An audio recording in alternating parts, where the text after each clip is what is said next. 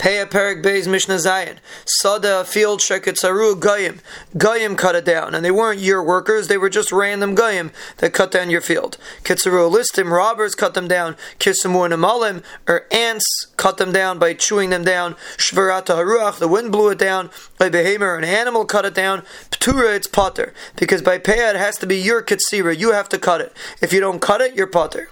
Katzar chatzia, let's say you cut half the field, the katzar listim chatzia, and robbers cut the second half, ptura, you're also potter, even though the first half you cut, but shechayvas hapeah bekama, because the chiyav of peah is chal when the field is standing, when the tvua is standing, and because when the field was finished, it got finished cutting by the robbers, and the chiyav peah is when you finish the field, so therefore, when the robbers finish the field, even though you cut the first half, you are potter from peah, because the cutting of robbers is not chayiv in peah.